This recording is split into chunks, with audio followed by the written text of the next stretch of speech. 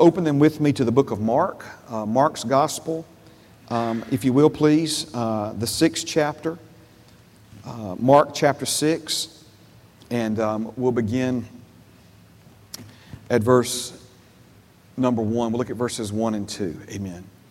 Mark chapter 6, verse 1 and 2. Amen.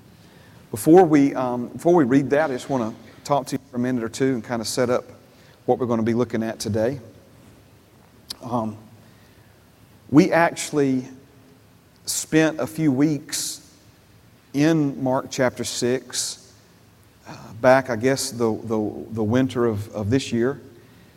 And all of this is part of a larger series of messages that have to do with our giving God the place that He deserves in our lives. The Lord spoke a word to my heart at the beginning of this year that His people were wanting Him to do things in their lives that they had not given Him place to do. And we've got to give Him place. We looked at different verses in the Bible where the Bible says that He's able to keep that which we commit to Him. And again, there's a lot of folks who wondering why Father God's not keeping watch over certain things in their lives, but He can only keep watch over what we commit to Him. And as we've worked our way through these things, we looked at when Jesus came to His own hometown, and we compared how He was received in the place He was given in His own hometown versus how He was received in the place He was given in other places in greater Galilee. So we're back at Mark 6 this morning, not because we're going to try to re-preach or reteach all those messages, but we're back here because in the course of our study, the Holy Spirit has brought us to the subject of the wisdom of God. And the Bible says in all of our getting we should get wisdom. And the Bible also says that the principal thing is wisdom. Now, there are principles of wisdom, P-L-E, but the principle, P-A-L, the principal thing is wisdom. That word principle there means the one factor above all others that has the greatest impact on results or the greatest impact on how something turns out. So, wisdom. And we see that there's the wisdom of this world, but then there's the wisdom that comes from God. And aren't you thankful this morning that God, our Creator Father, has made His wisdom available to you and me? Now, as we look into this subject of wisdom, we've learned that wisdom is both hidden, but at the same time is crying aloud in the streets.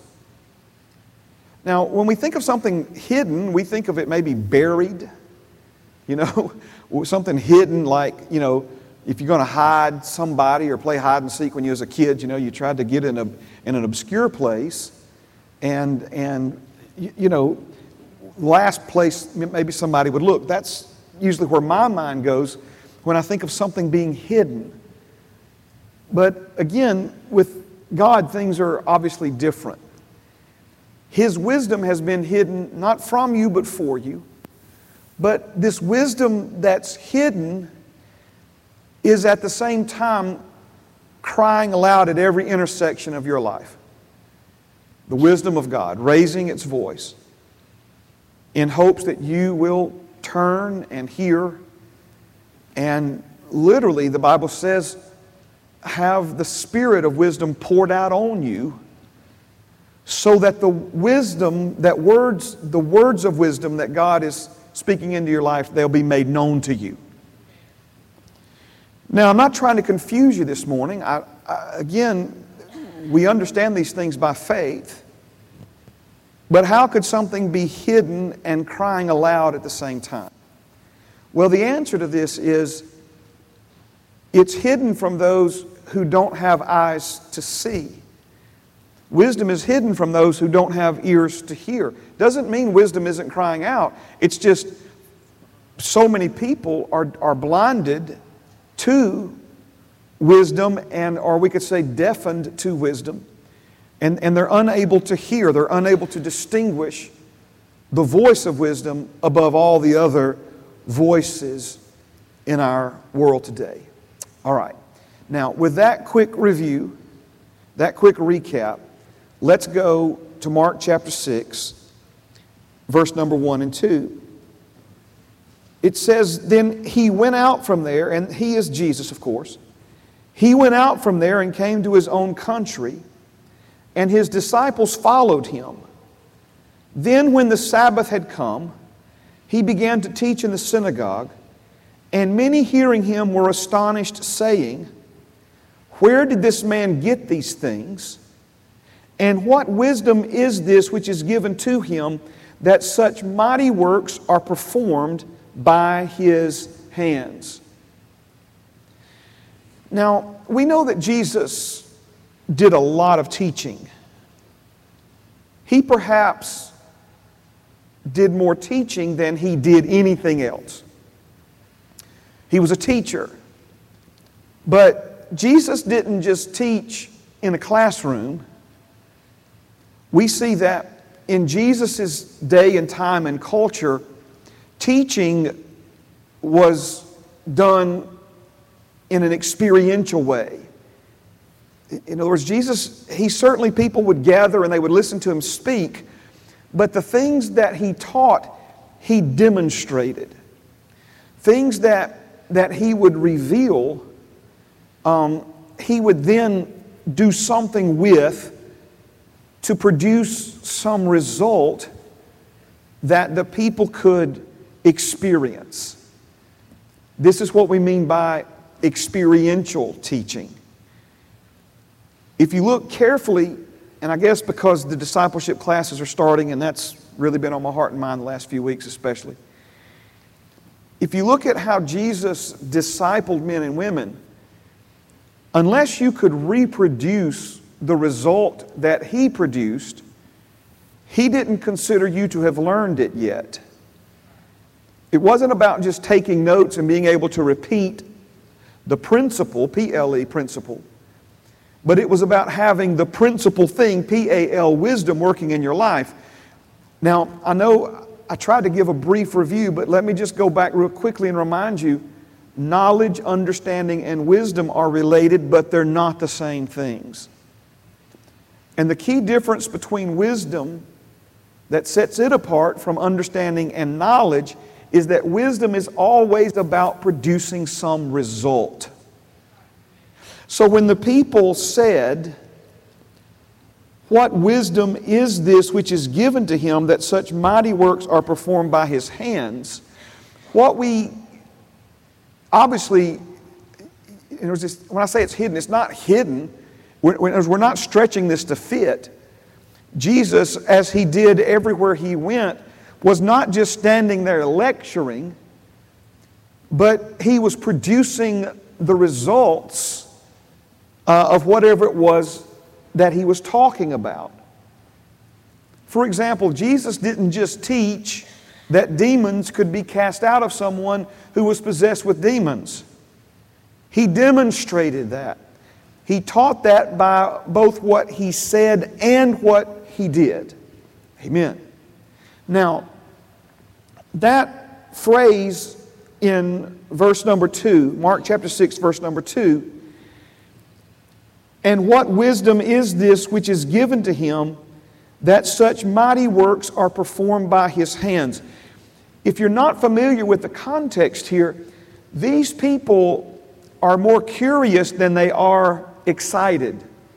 They're more, what's the right word, skeptical than they are engaged and enthused. They've heard about what Jesus has done other places, but they only knew him and gave him the place in their hearts as being Mary and Joseph's son, the carpenter, the guy that grew up down the street, right?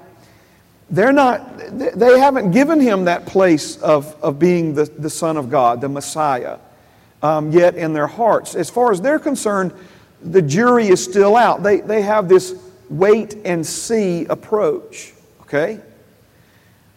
But there were some things that were common to their understanding that are expressed in their statements that may not necessarily be common to our understanding.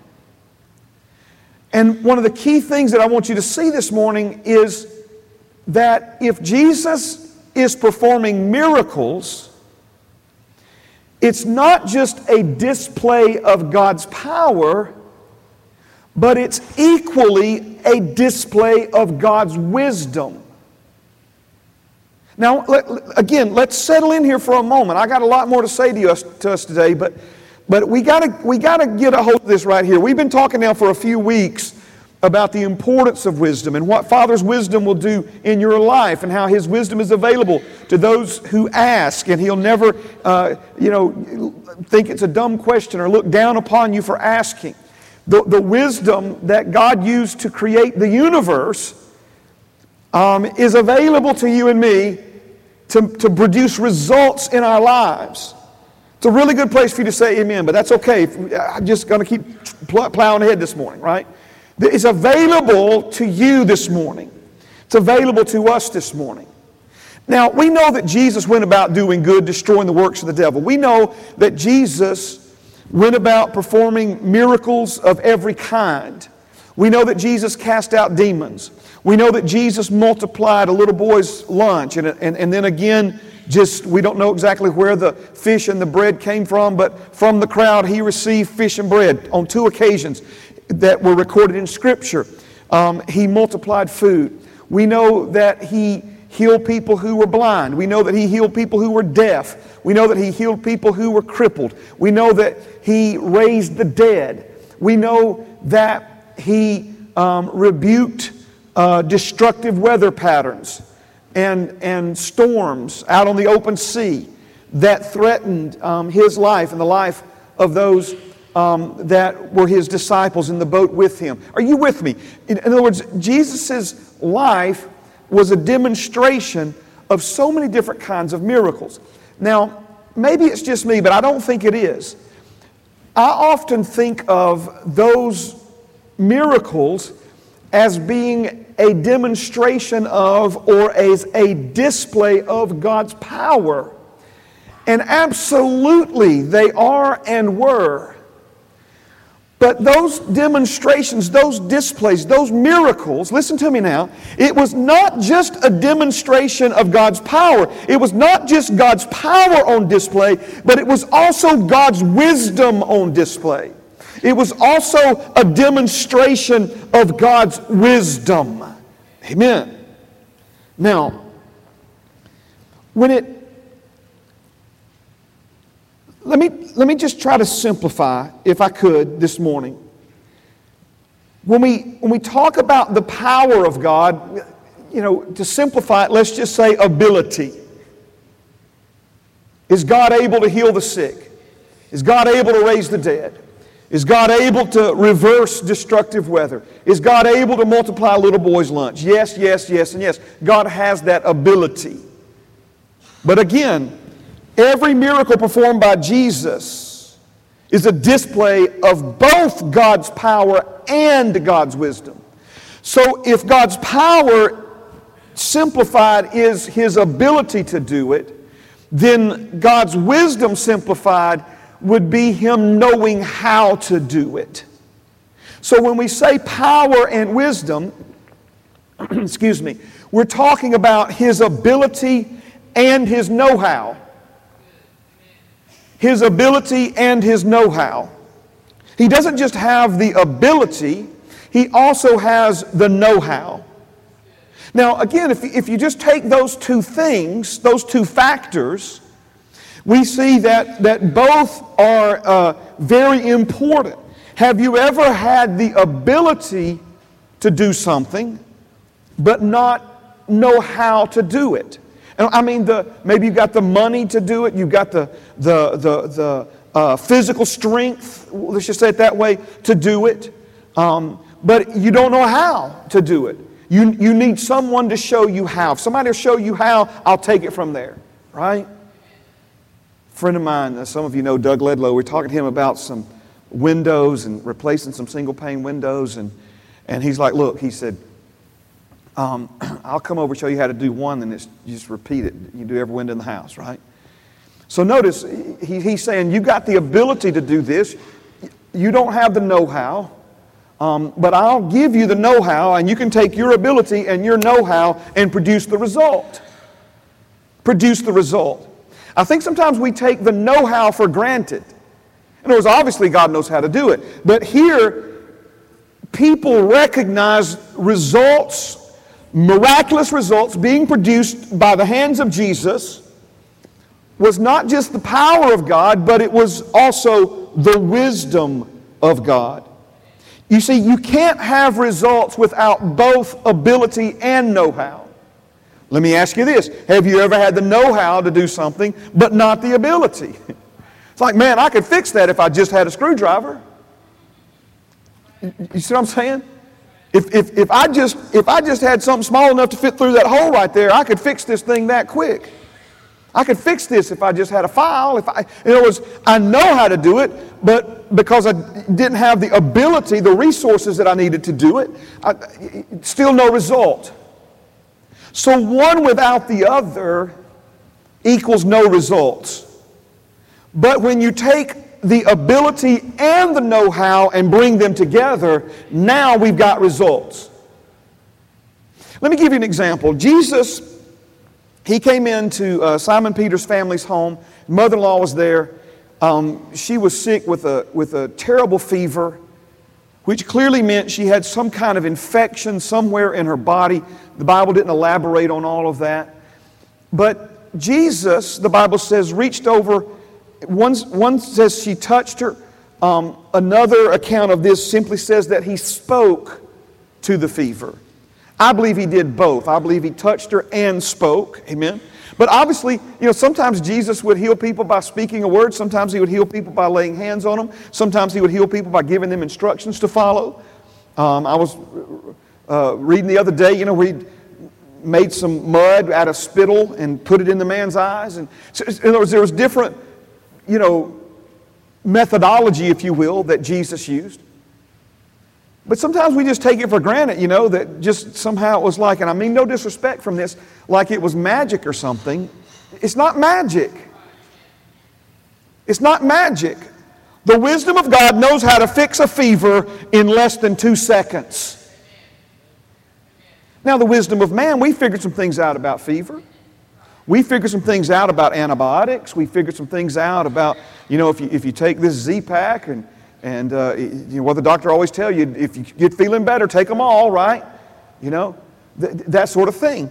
And, a week or two, that medicine will help you feel better because it attacks the source. It does something with the infection. And then once the infection is gone, the fever's gone, so forth and so on. I'm not making light of any of that. Thank God for that. It saved a lot of people's lives, right?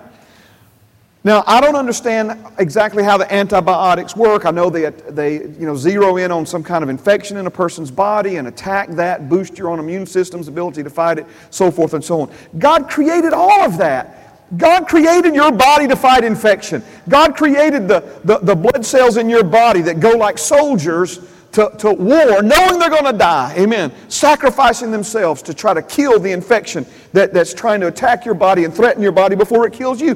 God, the wisdom of God is on display in all of that. The point I'm trying to make is this. When Jesus spoke to that fever, touched her on the hand, whatever exactly it was that he did that day, it was both power and wisdom that healed her. It was both power and wisdom that healed her. See, this is why nothing's impossible to him or her who believes. There are all kinds of conditions, thank God, that medical science has answers and solutions for. But then there are also all kinds of medical conditions that medical science does not have an answer or a solution for. Or we can say it this way, they don't have the know-how. Are you following what I'm saying? Or there are situations, medically speaking, where they have the know-how but not the ability. If we could just figure out some way to get that gene to swap down to here, they know how to do that, right? Trying to get that perfect combination of ability and know-how working together to produce the result of health and healing in a human being's body. Thank God for that. But see, here's the thing. Father's wisdom is higher and greater than our wisdom. He has both the ability, the power, the resources, and the wisdom, the know-how to produce the results. I'm not sure if I spent too much time on that or not enough, but I'm hoping you're just sitting there absorbing it all and taking it all in. Because, you may not have the wisdom right now, but Father does. You may not know what to do in the situation you're facing right now. He does. Nothing that He's confused about. Nothing that He doesn't have an answer for. Nothing that He doesn't know how to resolve. He has the power to do it and the know-how to do it. Now, I want to point something out to you before I'm going to single out a phrase. But if you'll pay close attention in verse number 2, we see that many hearing Him were astonished, saying. So there were a lot of people who were saying these next two things. And the first one was, where did this man get these things? Question mark. So they're asking. Are you following me? They're asking, where did he get these things? Where is this coming from? Because again, remember, they had only given him the place in their lives of, neighborhood kid, Joseph's son, the guy who helped his dad fix our kitchen table. And so they're like, where is he coming up with this? Where is he getting this stuff? That might be how we say it, right? And then the next statement, and what wisdom is this which is given to him that such mighty works are performed by his hands? I don't know how many times I read this and thought both of those statements were questions. The first one is a question, as noted by the question mark after the word things. That such mighty works are performed by His hands. There's no question mark there. There is an exclamation point. Do you see it? It's on the screen. If you don't have a Bible in your lap, it's on the screen, right? Do you see that? There is an exclamation point by that. What wisdom is this which is given to him that such mighty works are performed by His hands? Now, we might... Again, the exclamation point here is not that they're asking or questioning, but that they're what? That they're exclaiming. They're proclaiming. They're saying it. Remember, they're astonished. They're astonished. Let me try to give you, because you say, well, I thought if it had what in it, that meant a question. Well, it depends on the inflection of the voice. It depends on how it's communicated, the heart that it's coming from. And clearly here the Holy Spirit is emphasizing that these folks were not stating a question or asking a question here, but they were making a statement. So we might say it this way, wow, what wisdom. Are you following what I'm saying? We might say, man, what wisdom this guy has. My, what wisdom. That's the tone of this. It's an astonished exclamation in the way that people are saying. See, let's just go right here. These people were seeing results that they did not understand, especially coming from Jesus. And notice two things. They quickly associated the miraculous results with wisdom, not power, wisdom. They didn't say by what power, by what power is he doing these things. They said by what wisdom are these mighty works performed by his hands. Not what power, what wisdom are these mighty works being performed by his hands. And not only did they recognize the results, miraculous results being connected with, associated with wisdom, they also recognize that this wisdom was given to Jesus. Now that's again, for all the things that these folks were confused about and wrong about, These are two key areas that they had right. What wisdom is this which is given to him, that such mighty works are performed by his hands? So two things. They associated the miracles with wisdom, not just power, but wisdom. And they associated the wisdom as something that did not originate with Jesus, but was a gift given to him. Now I'm going to go back to it. James 1:5 says, if any man lacks wisdom, let him ask of God, who gives to all liberally and is no respecter of persons. I've been trying for weeks now to get you stirred up about that verse. I asked you last week, how much interest have you shown the wisdom of God these last 7 days? I'm going to ask you again today. How much interest have you shown the wisdom of God these last 7 days? What kind of priority position does it have in your life? Is it somewhere near the top, as the principal thing in your life deserves? Or is it an afterthought? Amen. And then last week I gave you a whole list of things, and it wasn't even an exhaustive list, a whole list of things that wisdom will produce in your life. Everything from peace of mind to a stumble-free life to wealth and riches, right? Wisdom. Those are the results wisdom will produce. Why would I do that? Why would the Holy Spirit have me do that? Because I'm trying to get you motivated to pursue wisdom, to go after wisdom, to seek wisdom. Because the attitude of our hearts towards wisdom has everything to do with whether or not we hear her voice crying aloud to us in the streets. If wisdom is of little importance to us, we will never hear her voice. If we have very little to no interest in the wisdom of God working in our lives, she'll be crying out at you every time you leave your house and every time you go back in your house, and you'll never know she's there. You'll never hear her voice. I'm talking about the same wisdom that healed Peter's mother-in-law. Father God has it for you this morning. The same wisdom that raised Lazarus from the dead. The same wisdom that stopped violent weather trying to kill Jesus and his disciples. That wisdom, amen, the wisdom of God. You don't think if you ask God for wisdom, he's going to give you something from the world, do you? He's going to give us his wisdom. You get anything out of this morning? Now, if we look at, and Mark the 6th chapter, if you've studied the Gospels, you know that the chapters in the Gospel of Mark are some of the longest of all the Gospel chapters, all right? So there's a lot happening in this 6th chapter. We see Jesus was raised at Nazareth, his own hometown. We see that he then went about the villages there in Nazareth teaching, because faith comes by hearing and hearing by the Word of God. We then see that he sent the 12 out on the first missionary journey.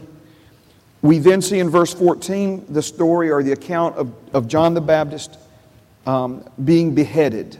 Okay? Now, beginning at verse 30,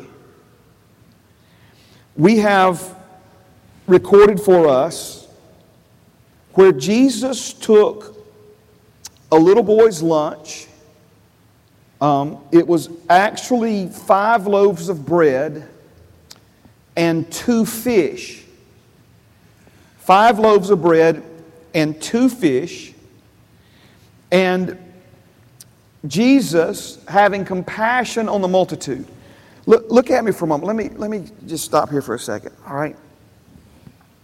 I know you all kind of have your individual reading plans and where you are. I've been praying about it. Lord's been dealing with me about it. I don't know if we'll wait to the first of the year, but I want us as a family of faith to sync up on, if it's nothing more than just like a chapter a day, where we are all kind of centrally located in the Word of God. And the Lord will show us more about that. I'll talk more about that in the days ahead for the end of the year. But if you read the 4 Gospels, and I would encourage you to read them all more than once, amen, you'll start picking up the personalities of those that the Holy Spirit inspired to write. And one of the things that we see emphasized in Mark's gospel, more so than the other gospels, is how hard it was for Jesus to find any kind of solitude. How hard it was for the disciples and Jesus to ever have a moment alone. Now, you say, well, why would Jesus want or need that? Well, first of all, Jesus, like you and me, needed to fellowship with His Heavenly Father. And so this is why we often see Jesus, after the world that He lived in went to sleep, was when Jesus would then sneak out into a deserted place alone and spend the rest of the night just Him and His dad together, right? Fellowshipping together.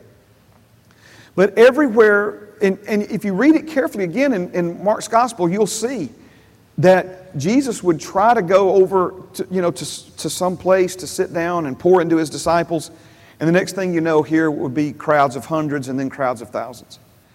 I've often, and I've heard a lot of different reasons, for instance, why Jesus got in Peter's boat and pushed out into the water. And I thought one of the most clever ideas I've ever heard was that, your voice carries on the water, and Jesus was using the surface of the water to amplify His voice. Well, I'm not saying that's wrong, but Mark tells us exactly what was going on. The people were thronging Him that they were about to crush Him, literally crush Him. And so Jesus got in a boat and got out. I believe He wasn't just in the shallows, Matt. I believe He was out over people's heads so that they literally, in other words, we get to heaven. If I'm wrong, I'll apologize to you. I don't think I am. If you could see what was going on that day, the people weren't like, if this was the edge of the water and then that's, Sea of Galilee, they weren't just like right here by it. Man, they were waded out in there. They were trying to get as close to Him as they could. They were trying to, it was, 20. I heard Bill Johnson say it this way, all right? Obviously, Father's desire is for us to do the works of Jesus, lay hands on the sick, recover. He said, just for a moment, imagine that you had a gift from God, gifts of healing, a gift of healing, that every person you laid hands on with cancer was healed. Man, you think, wow, that'd be pretty cool. Do you realize, like, if Michael Wilson had that gift this morning, you couldn't even get out on Brook Lane to go home? Are you following what I'm saying? In other words, are you following what I'm saying? I'm just trying to put this in a context here. Jesus was healing folks, everywhere He went, His compassion. And this was in a day before any kind of modern medicine or anything like that. And so, literally, everywhere Jesus went, crowds just thronging Him, literally about to crush Him. Just people pressing in to get to Him. Well, this is what happened. Jesus went way out in the middle of nowhere to try to be alone with His disciples. Word got back to people, this is where He is. And next thing you know, folks have, went way out into a deserted place. And now they're hungry, hadn't had anything to eat.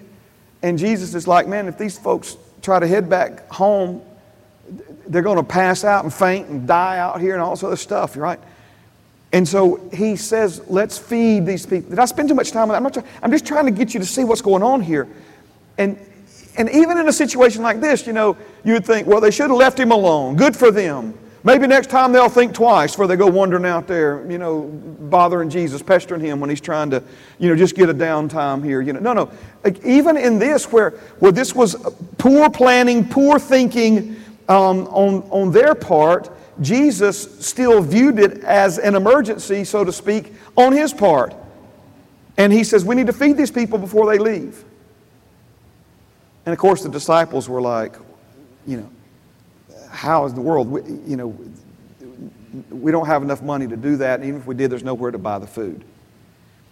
Well, you know how the story goes, right? Jesus told them to sit down. Now, in the other Gospels, it just says sit down. But in Mark's Gospel, we see that they sat down in groups of 100 and in groups of 50. This is why we know to this day, obviously the Holy Spirit, knew before it ever happened, right?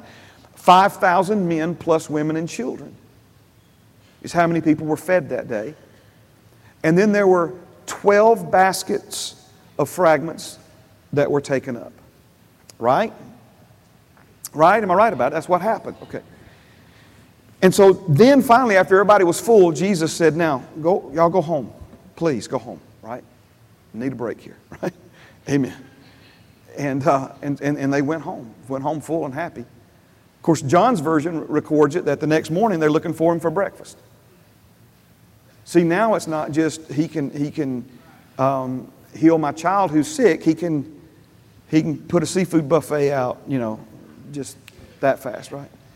And now, I know I'm out of time, so just real quick, I'll set up where we're going to be tonight. This all took place in Mark, the 6th chapter. Now, different things happen. End of Mark chapter 6 is where Jesus walks on water. And then we see that there were others who touched him and were made well. Different things happen in chapter 7, the Syrophoenician woman. Jesus healed a man who was deaf and mute.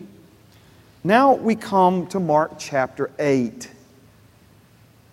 And in Mark chapter 8, guess what? It's another situation of a large crowd of people who are hungry. And Jesus tells the disciples to feed them. And they go through the whole thing all over again. We can't feed these people. We don't have enough money to buy food for these people. All this other stuff, right? Now, I'm closing this up. Matter of fact, singers, musicians, stay right where you are. Stay right where you are. I'm sorry. They can't hear me when they get up here, so stay right where you are, okay?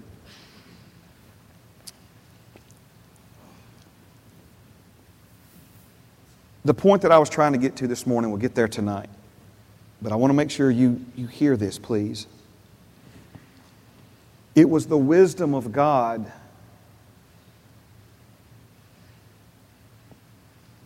Let me say it a different way. No human being knows how to take bread and multiply it. You follow what I'm saying? We know how to take seed and multiply seed. And there's a process, there's wisdom, the wisdom of God, right? The power of a seed, plant the seed, grow the wheat, harvest the wheat, grind the wheat, mix it with the ingredients, then bread.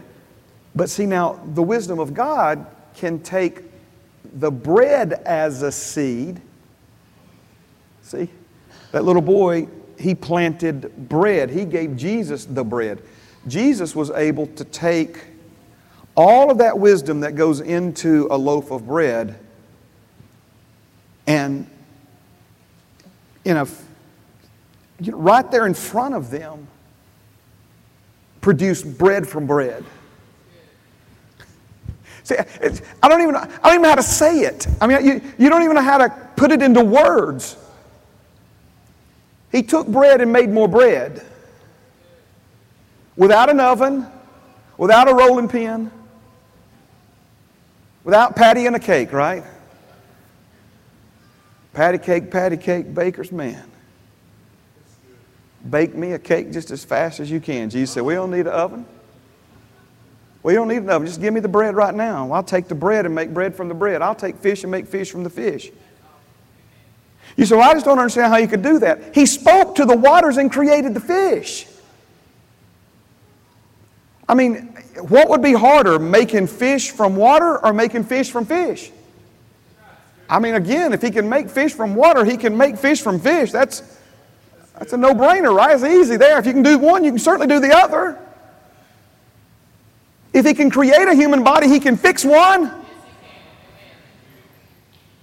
See, it's the wisdom of God.